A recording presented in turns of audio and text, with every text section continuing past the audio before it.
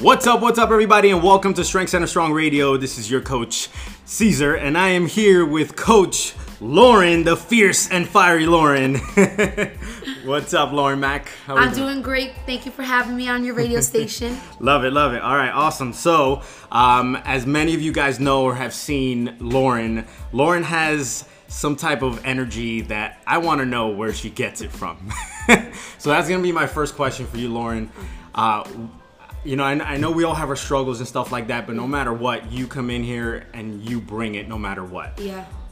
How do you get that energy? A lot of how I get my energy is perspective, like just always imagining that things could be worse or taking myself out of a situation and bringing my best forward, and especially here because I know everybody comes from different walks of life, different jobs. I don't know what happened before the door, but I want them to know this is a place that happiness exists no matter what. Mm-hmm. And just in life in general, I feel like, yeah, like I said, everything could be so much worse. In my situation, especially right now, I'm thankful I have a job. People don't, so I want to always give a good vibe to help out others. Love it. So love it.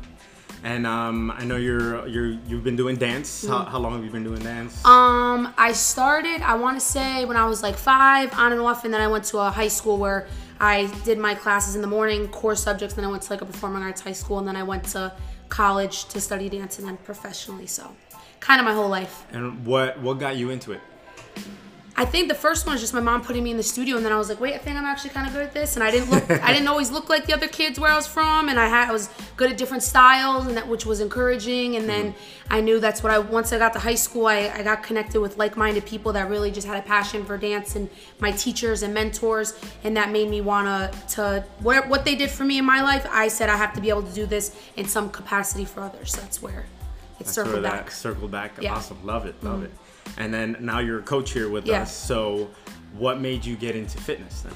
So I've always been obsessed with fitness. I love cross training. I've always just been about exercise and running in my summers and stuff like that. And I've been to I said this when I met you too, I've been to every gym within, I don't even know what quarter-mile radius of here. Met millions of coaches and trainers, and there's always just been something that's missing because I know how to push myself times 1,000%, but I always kind of just felt a disconnect from all the gyms I went to, and it wasn't until I started following Strength Center that it made me really take fitness to another level, and I actually saw changes, and I was like, wait, I've been working out since I was, my mom made me join What's Planet Fitness when I was 13 years old, and I'm just like going full out on the elliptical and didn't even know anything was going on until I came here.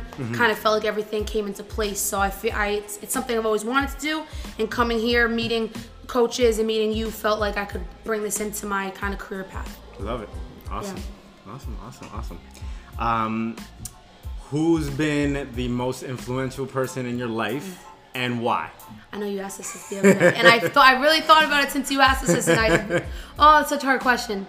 So I'll give you the answer I gave you the other day, because that way it's honest. All right. In my life, based on, because I was telling you too, I feel like a lot of habits you create in life are because of how you were raised. And I know for myself, and being in a relationship, a lot of the things that I think are normal maybe aren't normal for other people. So I'm learning kind of how to adjust and make that work, even with relationships with people.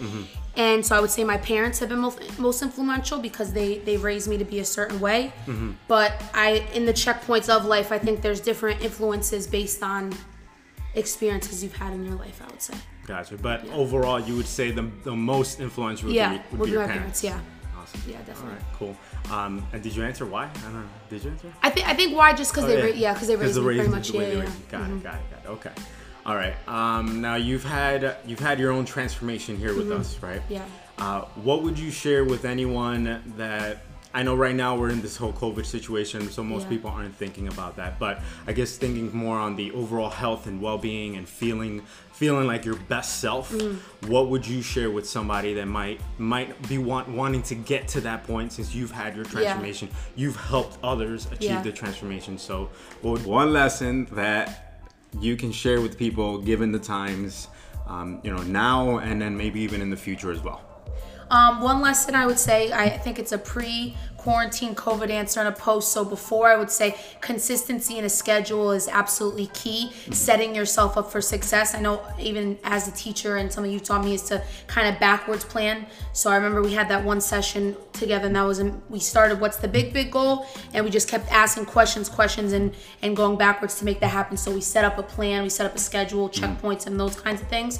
So consistency is extremely important. And then right now, just being able to relax and kind of go with the flow, being okay that there's a lot of things going on we can't control, but taking accountability and keeping yourself accountable for what you can, as far as whether it be and I think mental health and food kind of go hand in hand for both of those answers in terms of hitting success. I love it. What would be some things that people need to be consistent with? And I guess what other things can you share, like almost elaborate on that a little bit more? I think it kind of depends with where your goals are and where you're at, but my biggest go-to would be first to set up the workouts, because once you can make those a habit, the food is going to come and go based on things that happen in your life or celebrations and certain things like that. But if you can set up your workouts on a schedule, I've learned to me working out has turned into like my therapy. Like it's like brushing my teeth. It's something I have to get done every day or a certain amount of times a week to stay focused. Got it. Okay. So what have been some struggles that you've been through during your transformation journey in fitness and even professionally as a dancer and now a teacher as well? So yeah, so many. And I promise you I could sit here and say I'm really am grateful for all the struggles, because it takes a lot of mental to go through them and then to be able to sit and talk with them. So it's a win now to even just be able to be this open, because I'm never like that. But I would just to encourage anybody who's listening and like, oh my God, I have these struggles, but I'm the only one. You're not. Yeah. Personally was the scale, seeing the number. I was tied to the number and obsessed with what the number looked like. Because to me, as long as I was near a certain number, that's all that mattered. It didn't matter what it looked like, if I put on muscle or any of those things. And I shared this with you that I would make sure I did the 5 o'clock class in the morning, so that I was like, there's no food in my stomach. I would take the class on an empty stomach, and then I would weigh in right after at 6. So to make that way, I was like, I could start my Friday weekend is all done, and my numbers would be low. And the big awakening was one Friday, I went to step on the scale, and I was like a little nervous, like I was every week, because I hated the numbers. And I stood on, I just saw them going up, and I was like, there's no way. I've been eating my broccoli, measuring my stuff, doing my fitness pal, all this stuff, and it just started rising, and I started crying like a big baby. And I looked back, and there was you cracking up because you thought it was a funny joke, but you didn't know what I had experienced. I didn't know. And it was a huge moment, like aha moment, and I was embarrassed, and we were like, it was a weird like way to touch it, but I had to be okay with it's so much more than the number. It's the mental has to match that, and we encourage all the people, I feel like in the last chat for our challenges, because you're not alone in the number, because we're taught that. I've even done Weight Watchers for years in the past, and it's like you bring in your little book, you see the number, and if it's up, you get this little look in the face, and it's a whole thing, but it doesn't have to be for happiness. So that was my biggest struggle personally. And then professionally, as a dancer, certain styles you have to look a certain type of way, and where I was from, I didn't look like a lot of the people there. And I just had a suit, like I put it up to my talent, like I can't do this if I don't look like these girls. And it became a whole thing with the mirror and seeing myself all the time. And my biggest struggle with that is just to be okay with my genetic makeup and to know that I'm not gonna look a certain way, but my certain way is the best way there is, because there's only one me.